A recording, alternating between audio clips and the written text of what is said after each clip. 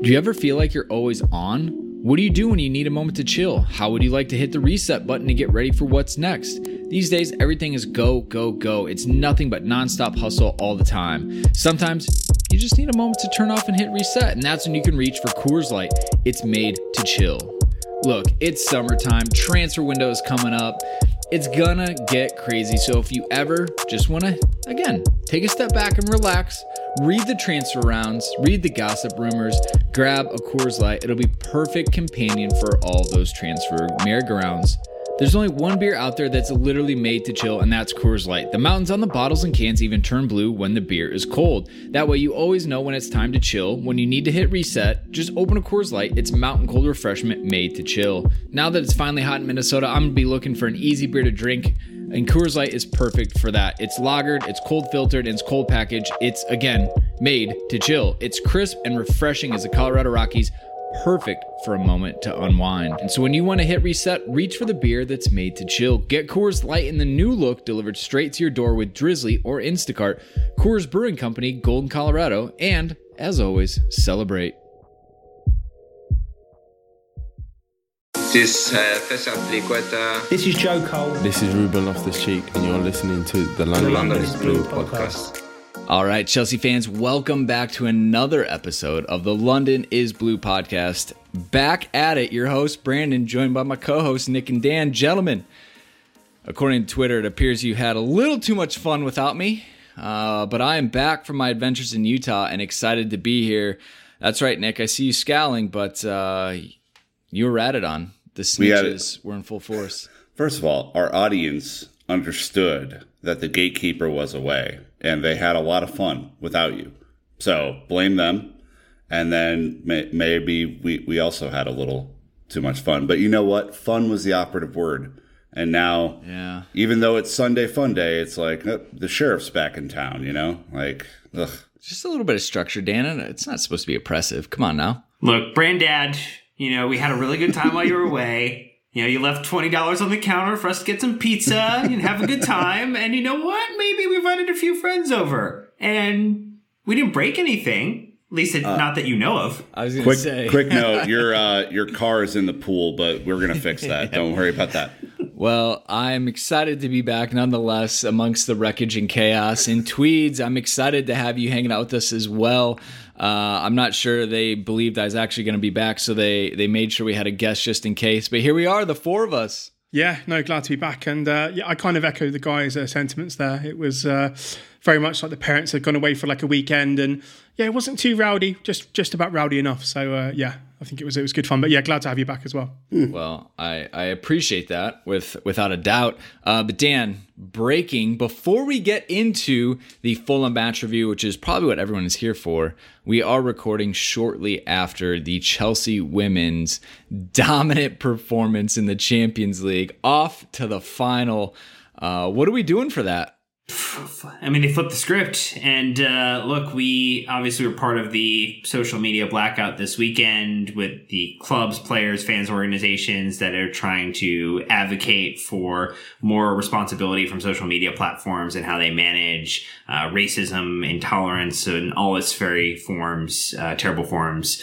So we haven't been posting, but our group chats this weekend, our Discord community responding to Chelsea women getting to the Champions League final, first time in history. We had some wonderful 3-word match reviews submitted by our lovely listeners. Zone No Dad. Europe is blue. The high notes with squeaky bum oiled.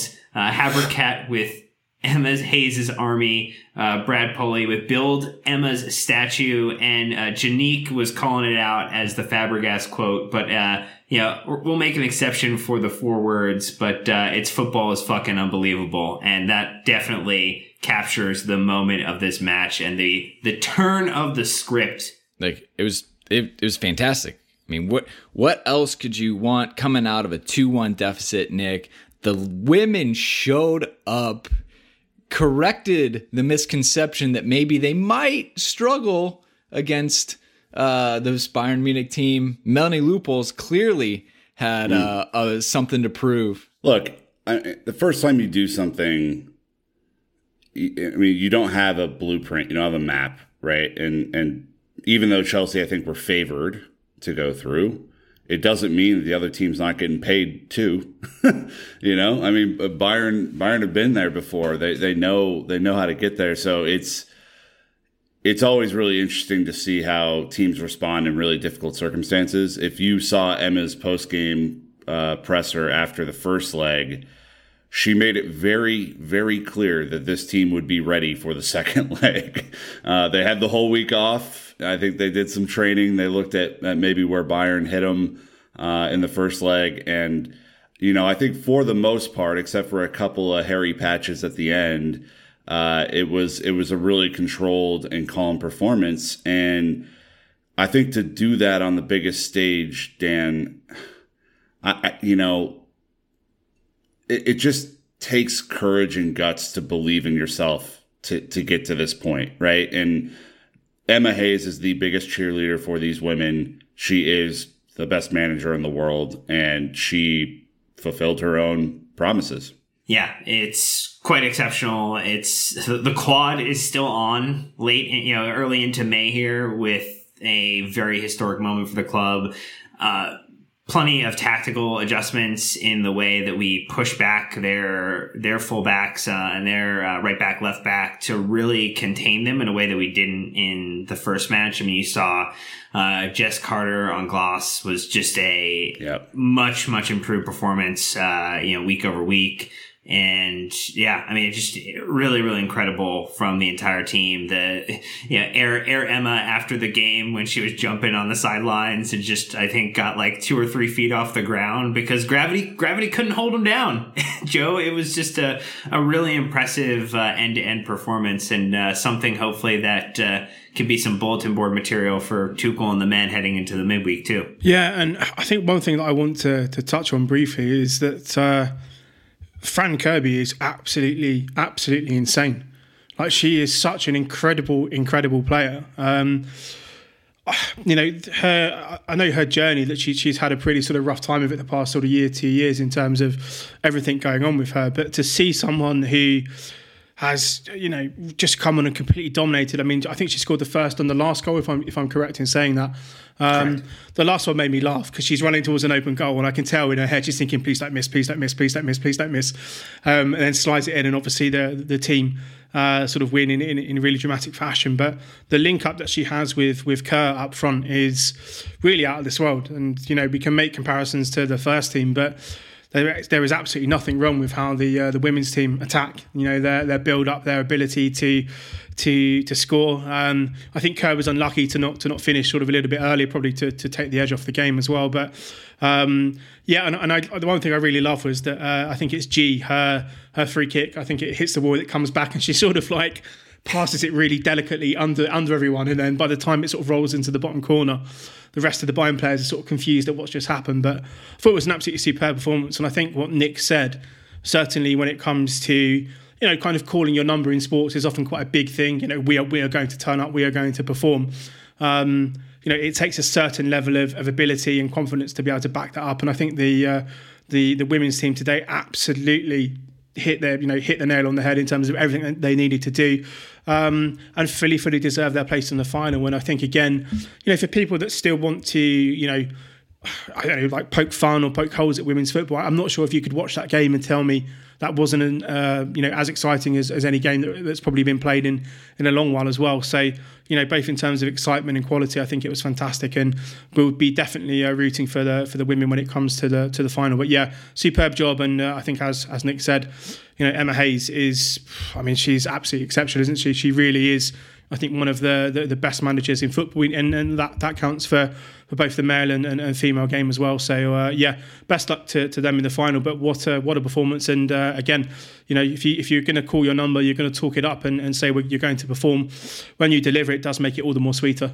Brandon, we at the beginning of the season, we made a commitment to buy women's shirts for the first time. I'm wearing mine. You're wearing yours.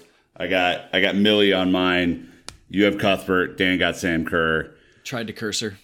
And yeah, we did our best. And look, I think it's just our growing commitment to, we've been talking about the women for a few years now, but our growing commitment to covering this incredible team. I mean, they're just incredible. And you know this from having played, but the ability to believe your manager and everything that the manager says. Like when Emma came out last week and said, we're going to be better next week. Like she said it with her whole chest. Like she was ready for this. So I'm really, really proud of this team that they showed up in a way that we know they can, because they have done this all year. It has to mean a lot to them, you know? Yeah.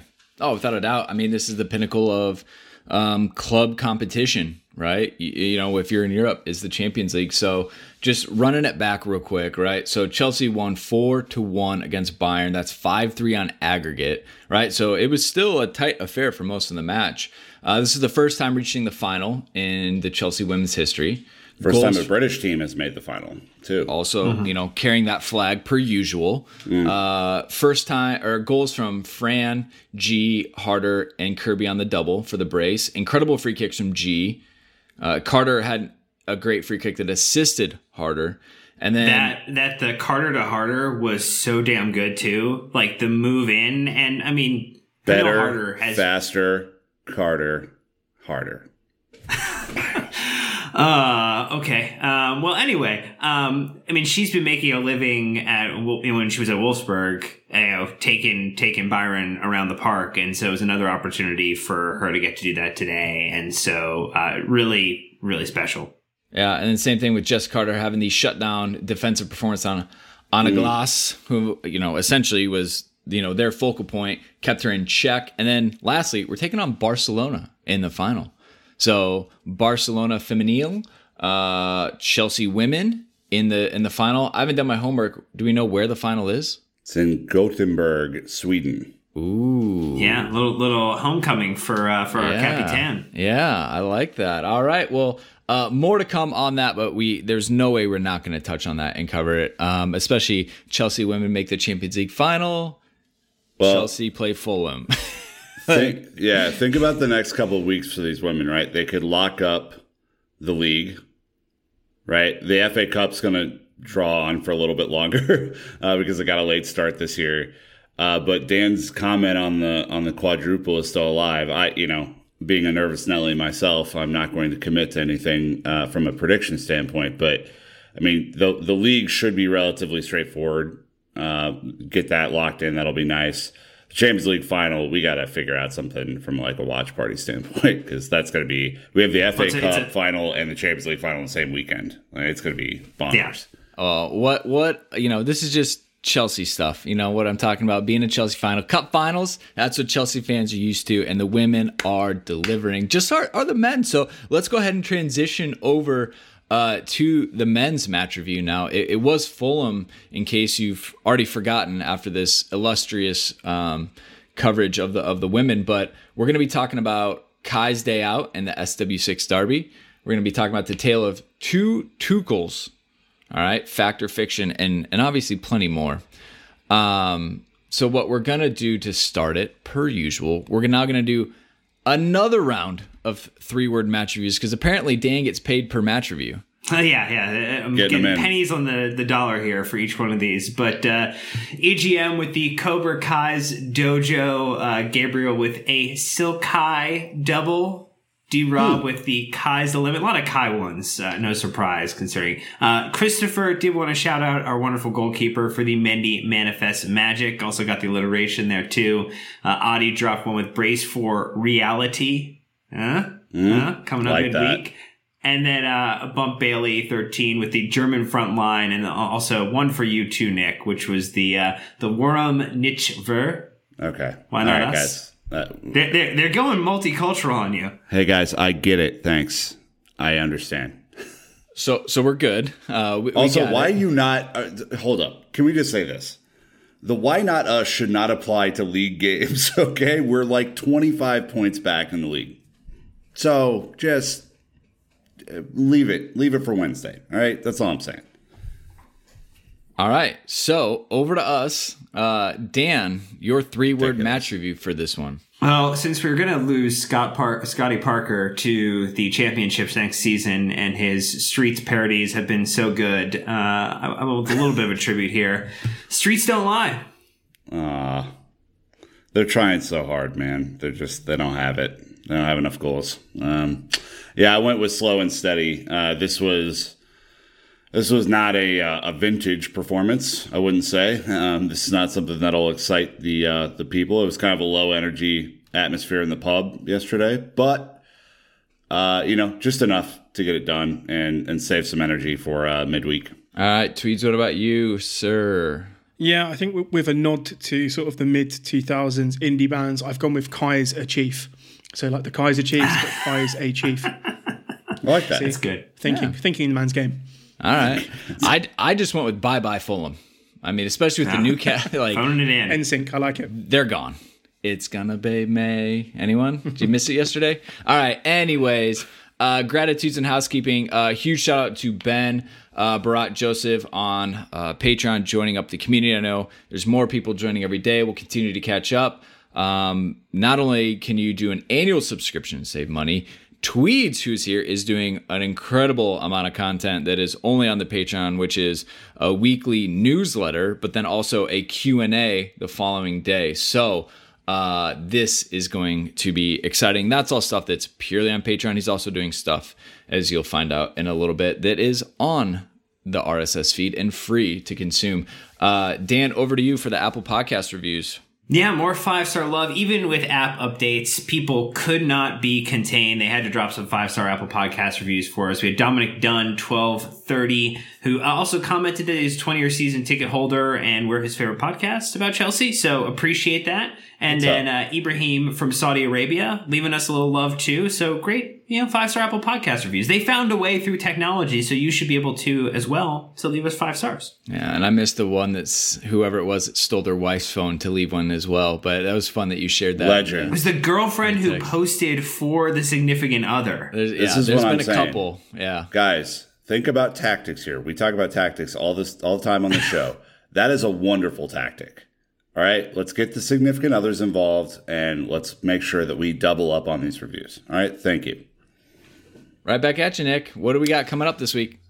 Oh, just your typical week of a Champions League semifinal that could really, I think, for Dan, make or break his season. I think he is holding on to a lot of hope here. So, but for real, we will be back on Wednesday evening after the second leg at Stamford Bridge with friend of the pod and absurdly requested guest Jenny Chu, who will be back to ask us more puzzling questions and to make us look bad. So that'll be really cool. And then on late next week, whether it's Thursday or Friday, unsure. But Joe, we have quite a hefty Kings Road this week. Can you tell us a little bit more? Yeah, this is going to be a fun one for me. So heavy sigh right before this, by the way. Just a big breath to get it all in. Lots of air needed for this one because it's no. So we have, I think, the first half of a 2-parter dropping with ex-Chelsea player, Chelsea Academy graduate Ruben Samut. Mm-hmm. We basically talk about everything from joining the club as an 8-year-old, what that process looks like. How Chelsea even scout children, that sort of whole process itself. We look at sort of the way that the Chelsea develop young players, through to sort of the ages of 12, 13, when things start getting a bit more serious. What the process of getting a scholarship looks like, all the way through to playing for the 18s, looking at sort of FA Youth Cups, the importance of that, the UEFA Youth League. Looking specifically at how Chelsea try to develop players, we look at things like individual action plans, looking at sort of putting them into kind of set positions, all this sort of stuff. And we kind of, the second half of the podcast, I think, will focus a little bit more on how to sort of bridge the gap between the sort of, the under 18s, under 23s at Chelsea with adult football, whether that involves looking at sort of B teams, looking at the Checkatrade Trophy as sort of a blueprint for how sort of Chelsea's youngsters would fare in a league, what Chelsea could do better with loans and things of this nature. And yeah, I think it's a really unique insight. Obviously, you've got somebody who has just recently come through the academy, has very, very sort of current and contemporary thoughts. But also, I think the interesting thing that people will find is that Ruben also is at the moment working part-time as a scout for Chelsea and their academy, and also for Charlton in some capacity as well. So he also has this sort of scouting mentality. So it's really this sort of the full spectrum of development at the academy, and really, really grateful to him and the time that he gave me. I mean, we went 2 hours in one block, which is a pretty extensive conversation. So I'm hoping that there's going to be some really nice insights in there, some really good anecdotes and stories about like guys like Reece James and Mason and people in there as well. But in particular, one of my favourite questions I've ever got to ask: who would win a 50-50 between Mark Gurhey and Reece James? You'll have to tune in to find out the answer to that one. But Ruben was great, really gracious with his time, and I think hopefully in future we can maybe get him on the main pod as well, because he's a very, very smart young footballer, and I think he's got a lot of good insights as well. So yeah, looking forward to that. Again, so if you want to continue to support Joe and all that stuff, go subscribe on Patreon, $3 or $5 a month plus annual subscriptions with the discount. So anyways, let us go into the match review. It was Fulham in the Premier League this past Saturday. Again, the 1st of May. I won't say it again. It was at Stamford Bridge. Scoreline: Chelsea 2, Fulham 0. All right, Dan, take us through the lineup. Let's figure out how we got to this 2-0 victory. No, I appreciate you putting me back to work, Brandon. It was Edouard Mendy between the sticks. It was Andreas Christensen, Thiago Silva, and Kurt Zouma, with Antonio Rudiger out in this match as our back three.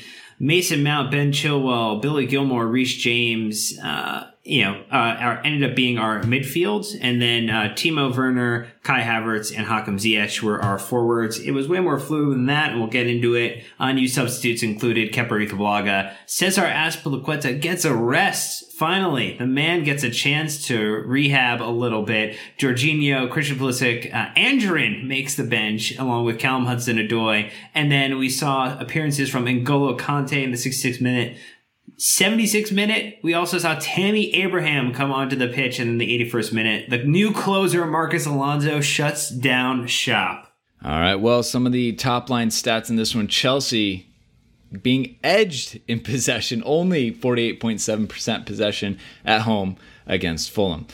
We had 9 shots, 5 of them on target to Fulham's 10 shots, only 3 on target for them, though. They had more passes and touches than us, but that comes with possession. We had 24 tackles to their 21, 25 clearances to their 8. This is not the stat line you normally would expect to read from Chelsea versus Fulham. We had 1 corner to their 8. We had 7 offsides to their 1, a caution apiece, and 15 fouls conceded to Fulham's 8. And wrapping it up with the XG from at XG Philosophy: Chelsea 1.38 to Fulham's 0.4. We continue to do the business. But let's go ahead and take our ad break. When we're back, though, we're jumping right in to making changes to the lineup and essentially how the formation and Kai Havertz really got us across the line. So we thank you, these sponsors, for supporting the show financially. We'll be right back. All right, guys. Many changes from Madrid left Chelsea looking a little different at the start of this match, but one man, Kai Havertz, didn't care what formation was, probably didn't even care what position he was. He was going to score today, and score he did. So, Tweeds, kicking it off to you. How did the German show off his skills today? What stood out to you about Kai Havertz's performance, and was there a Fulham factor involved? Yeah, this is a good question. Thank you. I think Havertz, glad to have you back, to get some sensible questions in. I think it was probably his movement, I would say, certainly from that was kind of midfield, sort of midfield / centre forward role that he was playing in. The way that he was dropping into pockets, I think his movement off the shoulder, certainly the way that he read Mason's kind of touch and then pass, even for the second goal, the free ball from Werner, that ability to, I think, almost sort of be maybe 1 or 2 passes ahead of the game. I think that was probably, I wouldn't say the first time we've seen it this season, but I think when it was really, really noticeable, that sort of intelligence playing on the last sort of line of defence, playing on the last shoulder of a defender. The timing of both runs for both goals was exceptional. I think in general, his all-round game, was excellent. We saw some really, really good touches, some nice linking of play as well from him. But it would be, I think, the movement for the both goals that was world class. That was the you're looking at sort of reasons as to why Chelsea have spent so much money on him. That sort of movement, that ability to generate the space, to create the little pocket of space he needed for both goals. That to me was the real sign of Havertz and his quality. And I think as well, both finishes. I mean, the first one, Ola Aina is all over him, doing pretty much as you can without giving away a penalty. Held him off well, and then obviously finished. And then the second one as well was just again super intelligent movement. Read the play, read the pass that was coming, and was able to sort of dip back and then open himself up and then just finish really easily. So I think from that perspective, Havertz's movement, his sort of quality in those areas was all for people to see. And in terms of the way Fulham were playing, I don't know how great their sort of centre backs are. I think it's Tosin Adebayor. I think he was from a City academy player from memory from back in the day. I don't think he had eyes on Havertz all game, and that's probably partly due to Havertz's ability to move and keep himself sort of out of the line of defenders, but also maybe is a testament as to why Fulham are currently in a relegation battle. The awareness at their back isn't quite there for me, but I think Havertz completely and utterly took advantage of that and was seen really with the excellent movement for both goals. So yeah, a lot of standout things, some really nice touches, some nice linking of play. But when you're looking for the real quality and the quality in the game, I think that came from his movement and both the finishes that he produced. It's 3 goals in his last 3 Premier League appearances, Nick. Nothing like a classic number 9 leading the lineup there. Yeah, I mean, Joe was talking about the runs in. I mean, I don't remember. It's probably just look. I have a bias clearly here, but I don't remember the last time that we've scored 2 goals on 2 brilliant passes like that. You know, I mean, the timing of that, that's what we used to envy Barcelona for, right? Is that pinpoint accurate into the box, perfectly weighted. All you have to do is hit it with your left foot and it's a goal, right? I mean, that's like the shit dreams are made out of, really. I mean, it was very, very impressive. And I think for Kai, to me, Dan, it couldn't be more important that he is an option right now, right? I think he is a different. You kind of go through the full spectrum of our striking options. On one side, you have Timo Werner, who's speed, but maybe not the finish. On the other side, you have guys like Tammy Abraham and Giroud, who are kind of bigger hold up options, who I think have done well with their chances this year, but maybe aren't as prolific. And then you have the guy in the middle who's Kai, who can do kind of both things. Is quicker than he looks, is better ball skills than the rest of them, and maybe is the most clinical finisher of the group when he really gets going. I don't know that for sure, but it seems like he could be on a run now, which is good. Well, when you think about the fact that, he's now up to kind of in total 8 goals, 6 assists. So he's had 14 goal contributions, goals and assists this season. And, he's really had, in terms of, minutes, he's much further down the pack, in terms of total minutes, right? Like, he's at 2,200 minutes compared to some of our other acquisitions like Ben Chilwell, who's getting close to 3,000 minutes, or Timo Werner, who's played almost 3,400 minutes. And so to see Kai coming alive now, obviously we've talked, I think probably ad nauseum at this point, about integrating into the league, his bout with COVID, his transition back and recovering from that appropriately.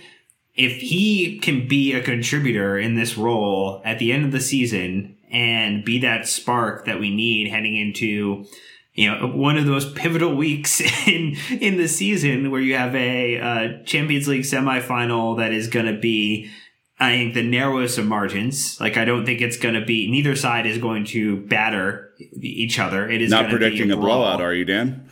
That's weird. No, not predicting a blowout. It is going to be a brawl. It is going to be a slugfest. And if Kai Havertz is there to help lock down the slugfest, that is just good news for Chelsea and Chelsea supporters, Brandon. Right, we had the German duo leading the line as well. I mean, we talked about it early in the season. They're always going to look for each other. It's just a little bit simpler when you're speaking your own language.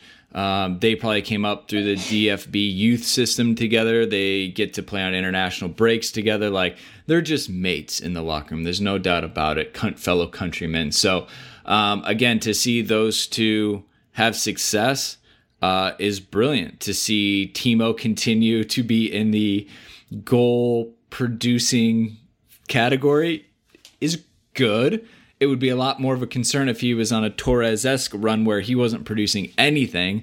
But the fact is he's still involved in goal contributions. And, I know this is about Kai, but moving to Timo a little bit, I kind of feel bad for him, but also am impressed in the way that he's not banging in the goals like last season, the last few seasons, but he has stepped up and found a way help the team win.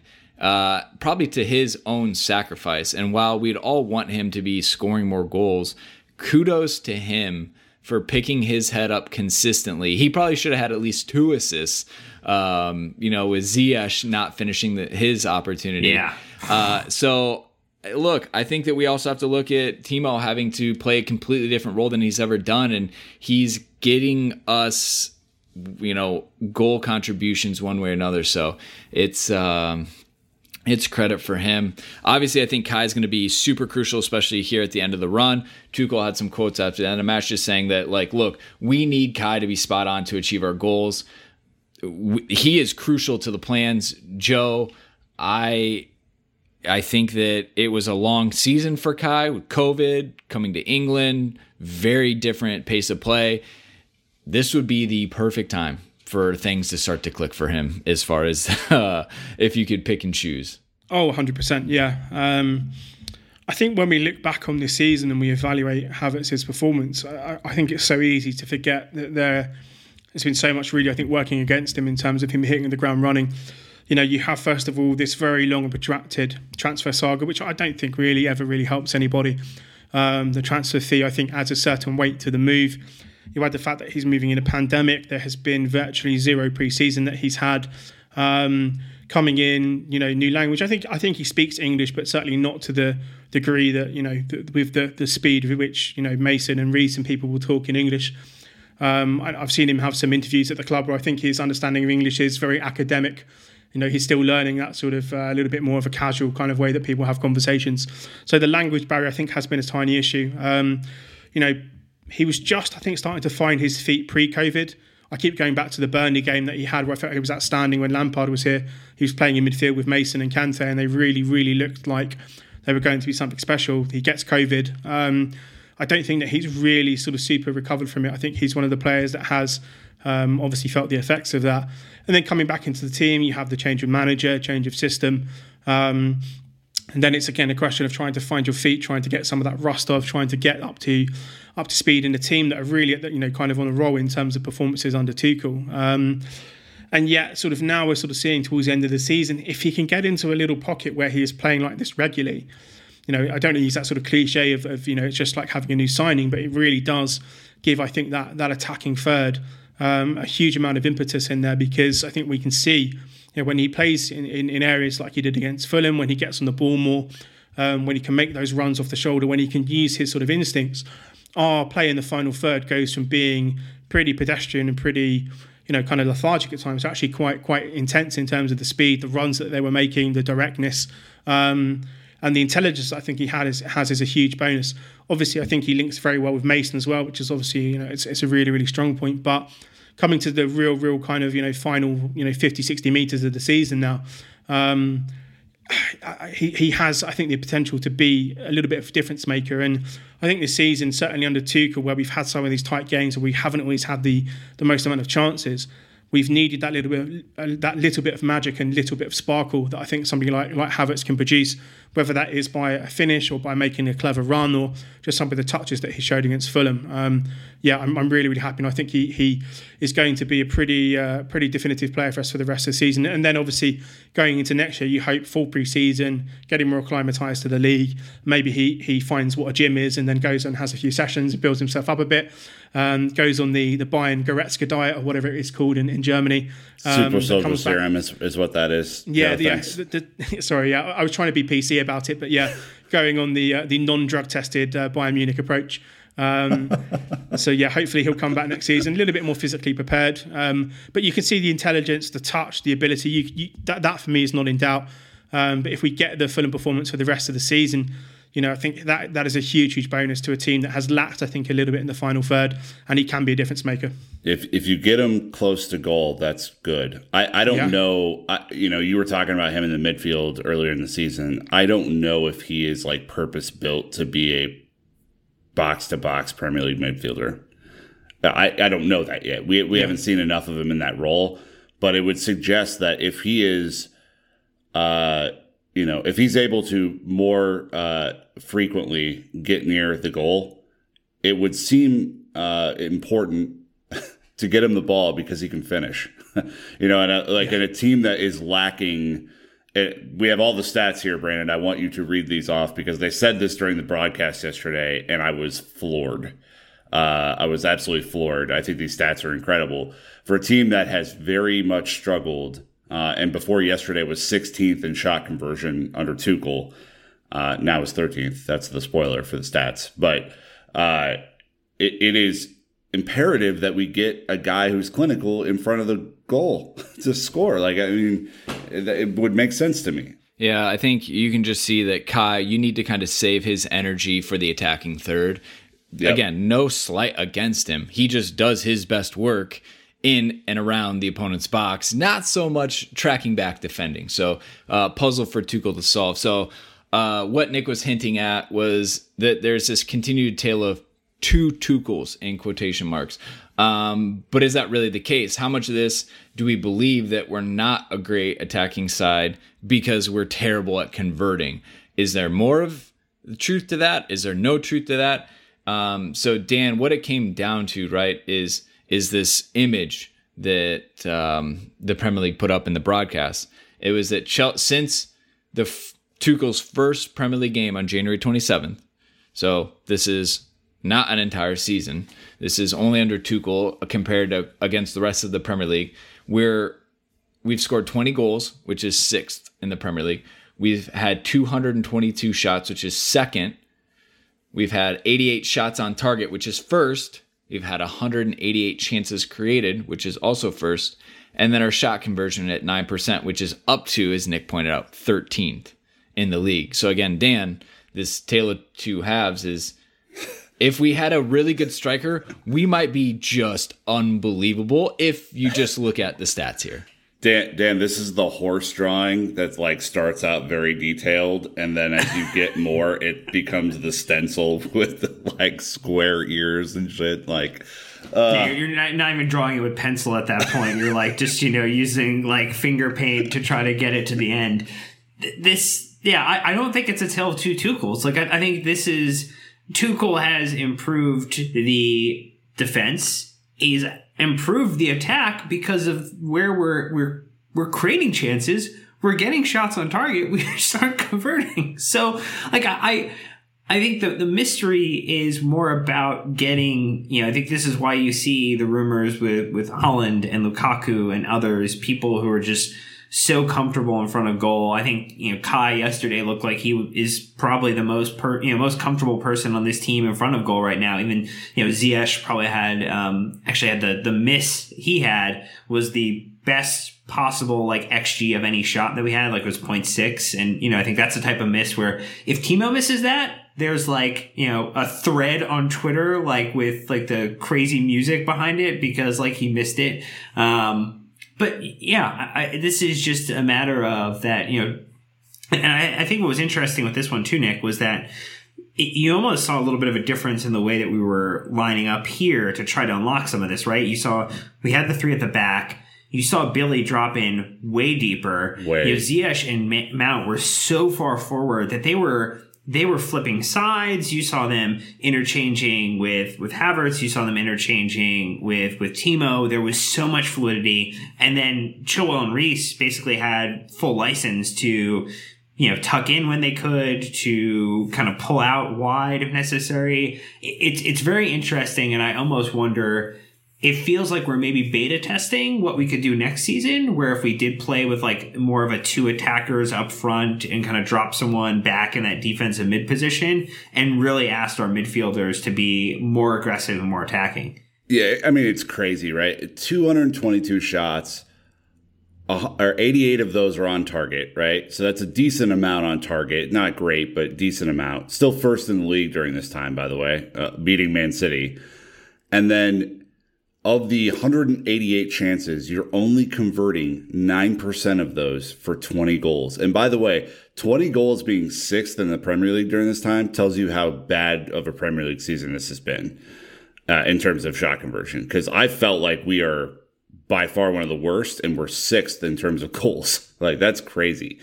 Lots of nil-nils happening up in here, which is not where you want to be. But yeah, I mean, you need, like, as you said earlier, the outputs, where you're at, the stats that you're looking at, don't lie. I mean, you've done enough to score more goals, right? You've done the hard part, and oftentimes, right, to get yourself into a really good goal scoring position.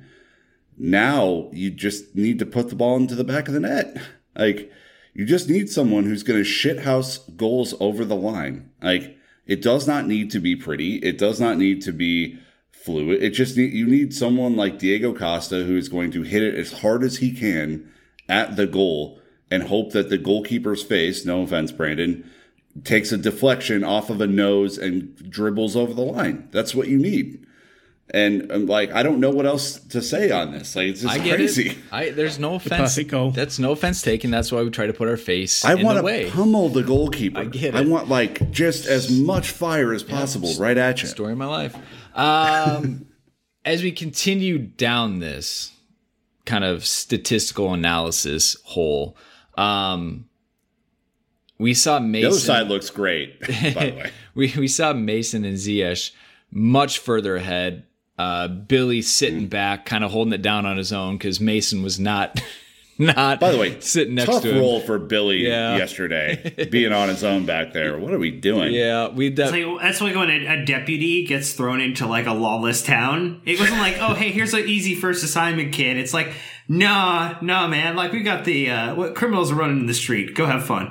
Well, I just want to touch on Mount in that allegedly double six role that he abandoned and just went all out 8 in. But Joe, there's this pretty interesting player profile that StatsBomb does.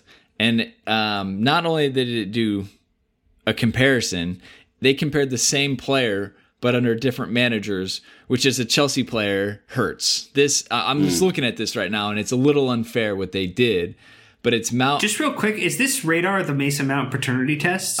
Like, are we trying to figure out if Tuchel or if Lampard is the real father here? So again, go to our socials, we'll post it, but it's from StatsBomb, and I expected Chelsea put it out. So it's Mount under Lampard in blue and Mount under Tuchel in green. He had 19.91 90 minutes in the PL Champions League under Lamps. He's had 13.91 90-minute matches in the Premier League Champions League under Tuchel. Joe, this radar is pretty intense when you look at what he did under Lampard. He had some very specific roles. Under Tuchel here in green, he's touching so many more of these statistical categories. It's really like mind-boggling. He's speechless, damn it. He's speechless. I mean, I haven't seen the graphic, but I can only imagine really what the comparison is going to be. But surely it just speaks to the fact that Mason is playing two completely different positions. We have him playing at the moment as an inside forward / number 10, and under Lampard he was sort of more playing as a central midfielder with slightly more, I would imagine, quite different duties. I think if we're looking at the overall development in his game, I think we're probably seeing more of the player that Mason was, I think, as an academy player. So for me, when he was coming through, he was always more of an attacking midfielder. Even when playing as a number 8, he was always sort of more of the Lampard type. The guy who was going to be sort of predominantly more forward. And I think really what Tuchel's done is just tapped into that sort of side of his game. I still think he is one of the best players probably in European football at the moment at receiving the ball on the half turn. His ability to take the ball across his body to beat people without even really touching the ball, I think is exceptional. Use of ball in space, his ability to find space, his ability to drive through midfield with the ball. And these sort of advanced areas that we're starting to see more regularly now, Mount really starting to impact the game. this weird narrative about him earlier in the season, no open play assists or whatever the peculiar thing was at the time, ignoring the fact that he had, was I think he's still leading the league, or he's like a top 5 player in pretty much all the chance creation metrics, and those include your basic chances created as well as sort of your shot creating actions and things like that. So, he's developing into this sort of super all round player, and I think that the thing that will separate him, and I don't want to make this a Phil Foden or Grealish or whoever comparison, but I think Mason can do a lot of what these guys can do, but I don't think they can do a lot of what Mason can do, if that makes sense. He may not be as aesthetically pleasing as Foden, or as absolutely pinpoint on the money as Grealish, but he's 90% the way there, and I don't think that any of these players really can match Mason, certainly in terms of his off-the-ball work, in terms of his defensive work, and really I think just in terms of his general kind of match intelligence as well. If you were to swap Foden into the Chelsea side, I don't think he has anywhere near the same level of impact that Mount does in terms of how we play. Same with Grealish, I would say as well, just in terms of their ability, or just in terms of Mason's ability to set the press, to be the main guy, I think, in terms of Chelsea's output. So I could probably imagine in terms of the metrics reflecting this sort of change in role. But I think what we're seeing now is just Mason becoming a more well-rounded player. And we always forget his age because he's such a focal point of the team, but he's not going to be anywhere near his peak for another 3 years. Working with Tuchel, hopefully, beyond the usual 18-month Chelsea stint. It's going to be really interesting, I think, to see where he's going to land. But there's a reason that he's been the first name on the team sheet for every single manager he's ever worked for. And now you listen to all the England pundits and all around the England camp. It's not Foden and Grealish and Maddison. It's Mason Mount plus one or two of these other guys. It's the same at Chelsea now. It's Mount plus 1 or 2. It was the same at Vitesse when he was there as a 17-year-old. Same at Derby. Same at Chelsea's academy. I think we just have to realise now that I think Mount he's becoming a little bit Thanos-like in that he's quite inevitable. He's going to start, he's going to play, he's going to affect the game. And I just want to really continue to see him grow and develop into what I think possibly could be a bit of a superstar in the future. Are you going out on a limb, Joe, and saying that he is a good footballer? Maybe, yeah. I don't know if I go that hard at the moment. I'd say he's probably okay if we're looking at the true definition. Decent. Yeah, decent's probably a good word. Yeah, he's a decent footballer. I think he's exceptional. To come through, I think both, and probably Reece as well to an extent. Maybe I think Mason is probably ahead of him in terms of quality, but the fact that both of them have really come through and really established themselves now as kind of bona fide first team players is fantastic. And Mount, I think Mount probably is our best player at the moment in terms of his output, what he means to the team, what he gives to the team. And I think hopefully for England fans that will be something that we see replicated in the Euros as well. I think what was really interesting yesterday, and maybe just to touch on Reece briefly, is how comfortable the Christensen-James partnership look. Yeah. I know we've talked about, Christensen being the central defender, and that was kind of where maybe we had pegged him and defined him. And I think he's maybe defying a little bit of that narrative this season, particularly next to Silva. But he looked very, very comfortable with James, and I almost wonder, does that maybe... I have a hard time thinking that Tuchel just is not going to put Asby in midweek, but I at least think this starts begging the question of, could we potentially see now this transition to Christensen being locked in that back line, regardless of where it is, and Reece, now getting that kind of wing-back position locked down as well? I think it's going to be a very interesting lineup midweek. Well, go ahead, Joe. Go, Nick. All I was going to say was thoughts and prayers to all who have doubted Mason all season. It's going to be a hard end of the year for you. And look, just know that at the London is Blue podcast, you have a support system that can help you potentially get through what is going to be a really difficult time. I think we've all been there before, but we've been lucky enough to be on this bandwagon from a very early stage. So anything that we can do to help, just know that we're here for you. We have to get Jake to make a audio clip that's essentially like a fake hotline. Have you been suffering with deep denial about the quality of Mason Mount as a footballer? Do you think you have to compare him to Phil Foden and Trent Alexander-Arnold to prove his worth?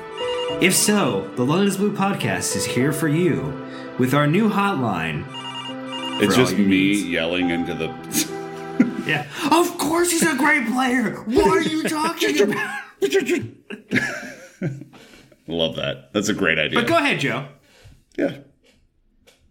My point isn't anywhere near as comical as that, but no.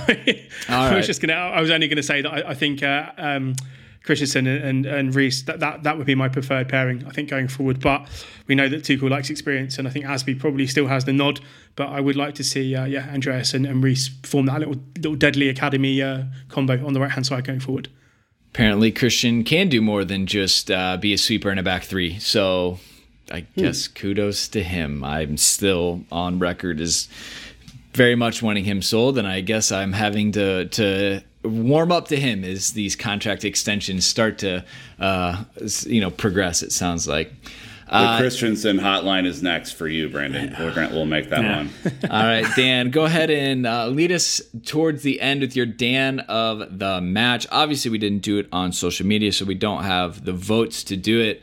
But if you're going to...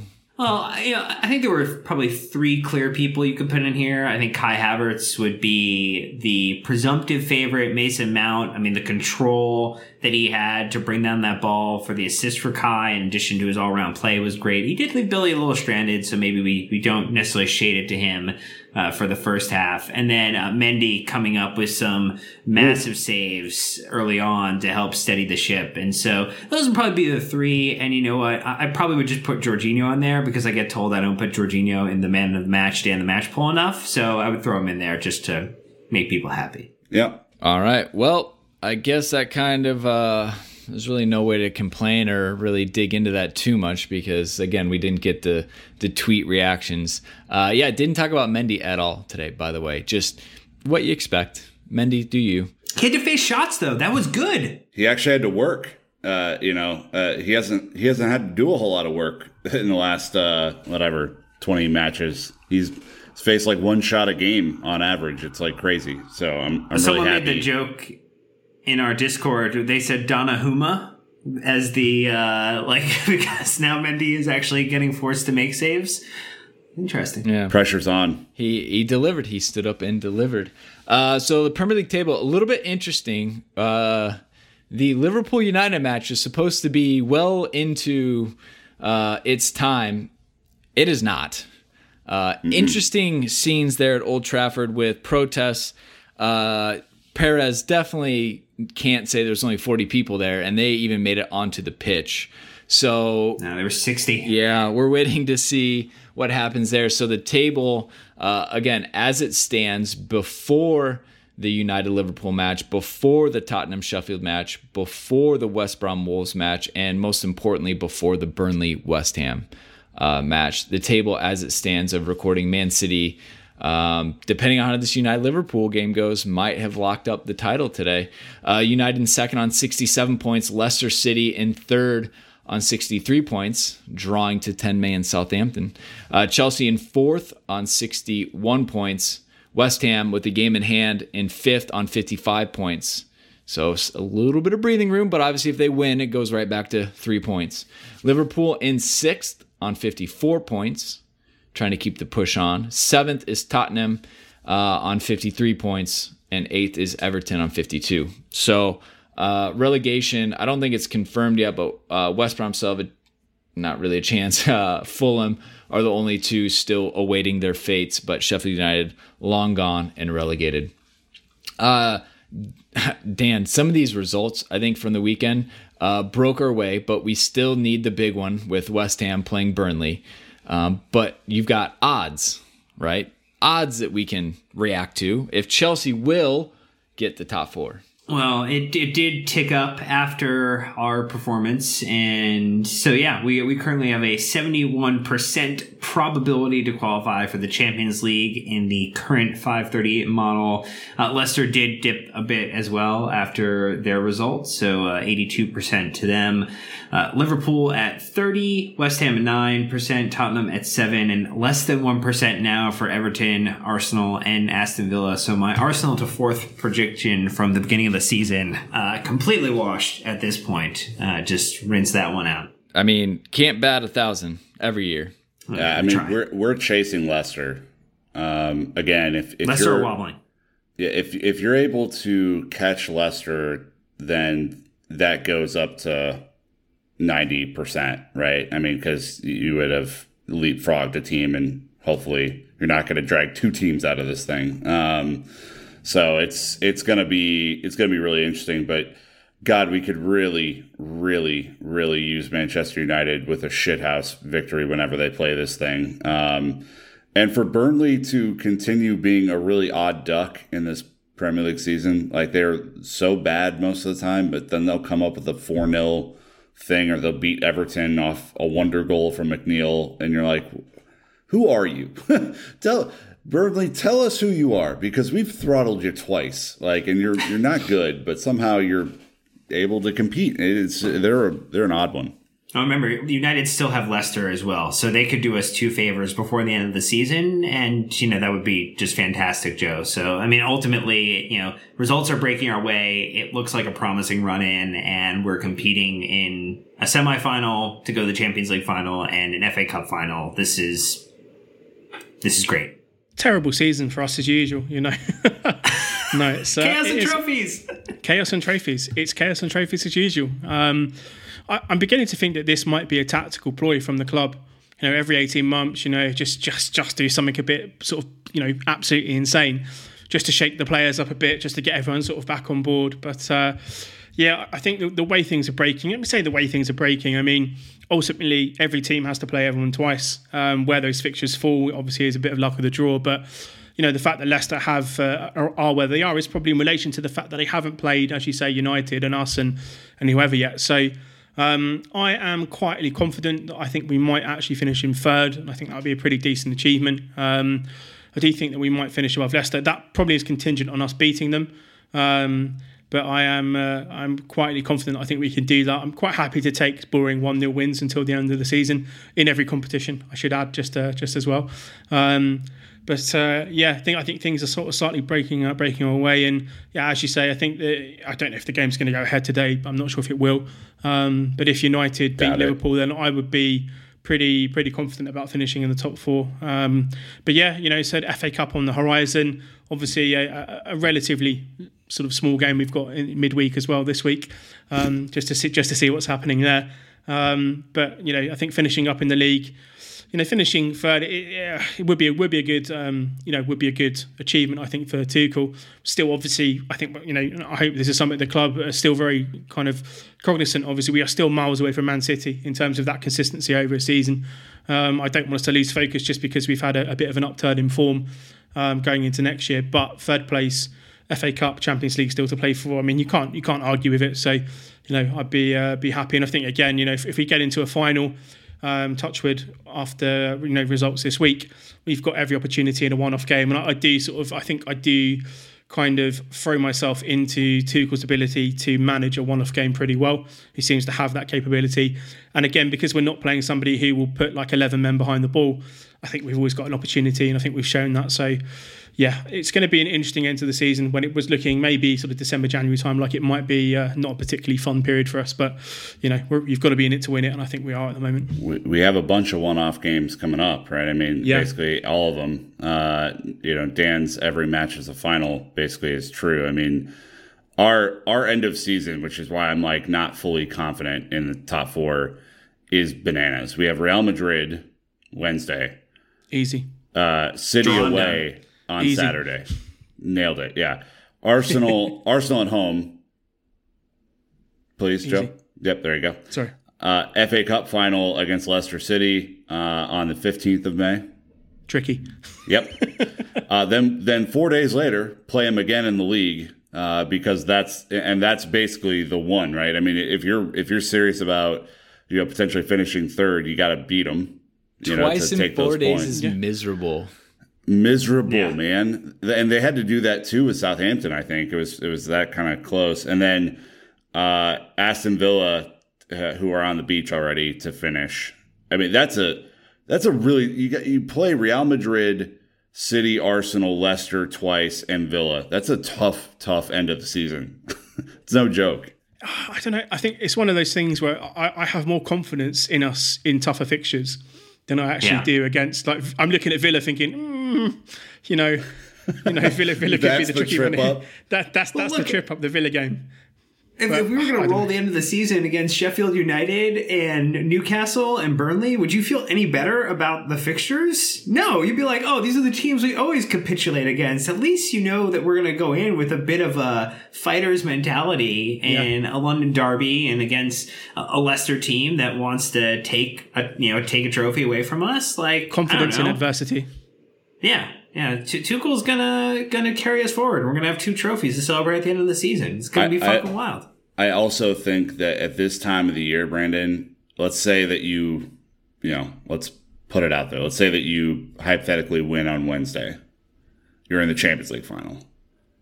The amount of confidence that would give this team heading into a big run in, like I don't know if that can be understated, like in any way. Like to be a Champions League finalist, rolling through the rest of the year with that swagger and that, just like nose to the grindstone mentality that we've showed, it's a big deal. And I would hope that would catapult us in the other direction.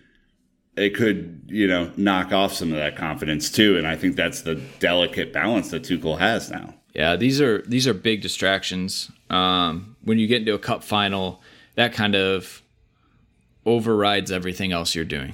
Because you're that close to getting a winner's medal, to holding a trophy. And the FA Cup is a real trophy. The Champions League, if we get past Real Madrid on midweek, is the realest trophy. And a lot of players only get one shot in their entire careers. And so I could absolutely see slip-ups in the league before, almost like players, I don't want to get injured. I don't want to be too fatigued. I want to make sure I'm primed and ready for Real Madrid, FA Cup final, potentially Champions League final, and the rest of it goes to the wayside. But you have to manage those things, and thankfully at Chelsea, we're blessed with some depth, so we have 3 left backs, right? We can spread the wealth a little bit. Kepa's proven to be a much better servant than what any of us expected at the beginning of the season.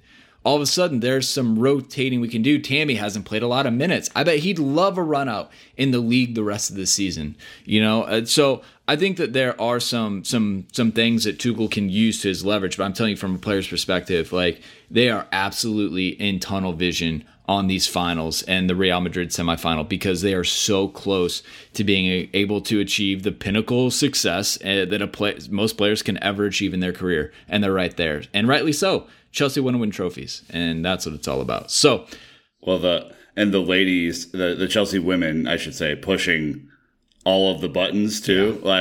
The anything you can do, I can do better thing. Do you guys remember those old Nike commercials? They just brought them back. Did they? Yeah. Oh, that's great. Yeah. Yeah. I love that there might be a little internal competition. Oh, all right, absolutely. On Sunday, we handled our business. Hope you can do the same. I think there's something there. I think that's fun. Well, it is a glorious time of the year, per usual, as a Chelsea fan. What a wild, wild ride this season has been, honestly. But we'll have more of that with Joe this summer. So, Tweeds, thank you so much, sir, for hanging out with us on your Sundays. Always, we appreciate it. Yeah, it's been good fun. Good to have you back, Brandon. It's been a lot more regimented. Appreciate you. Yeah, a lot more organised, which is always appreciated. But no, it's been good fun. Yeah, no, it's been good as always. Nick and Dan, gentlemen, always a pleasure to see you. It's been fun. In our London is Blue draft, Joe, you're a number 1 pick. Aww. I'm so happy. I am so happy that I am a Trevor Lawrence. In this podcast, it's all about the friends we make along the way. And, that's where we end it. All right. Well, on that note, listeners, thank you for putting up with our ridiculousness. It's been a good one. Hope you are feeling excited on top of the world, as you should be. Huge match midweek against Real Madrid. So make preparations so you can watch that one. It is going to be pins. And it's Cinco de Mayo. Needles. So apparently take the afternoon off. That's going to wrap us up. A lot more coming at you this week, Chelsea fans. So be on the look for that. Social media blackout until we're back, Tuesday? Yeah. All right. Yep. Just like everyone else. So appreciate the support on that. But that's going to wrap us up. So until next time, Chelsea fans, you know what to do. Keep the blue flag flying high.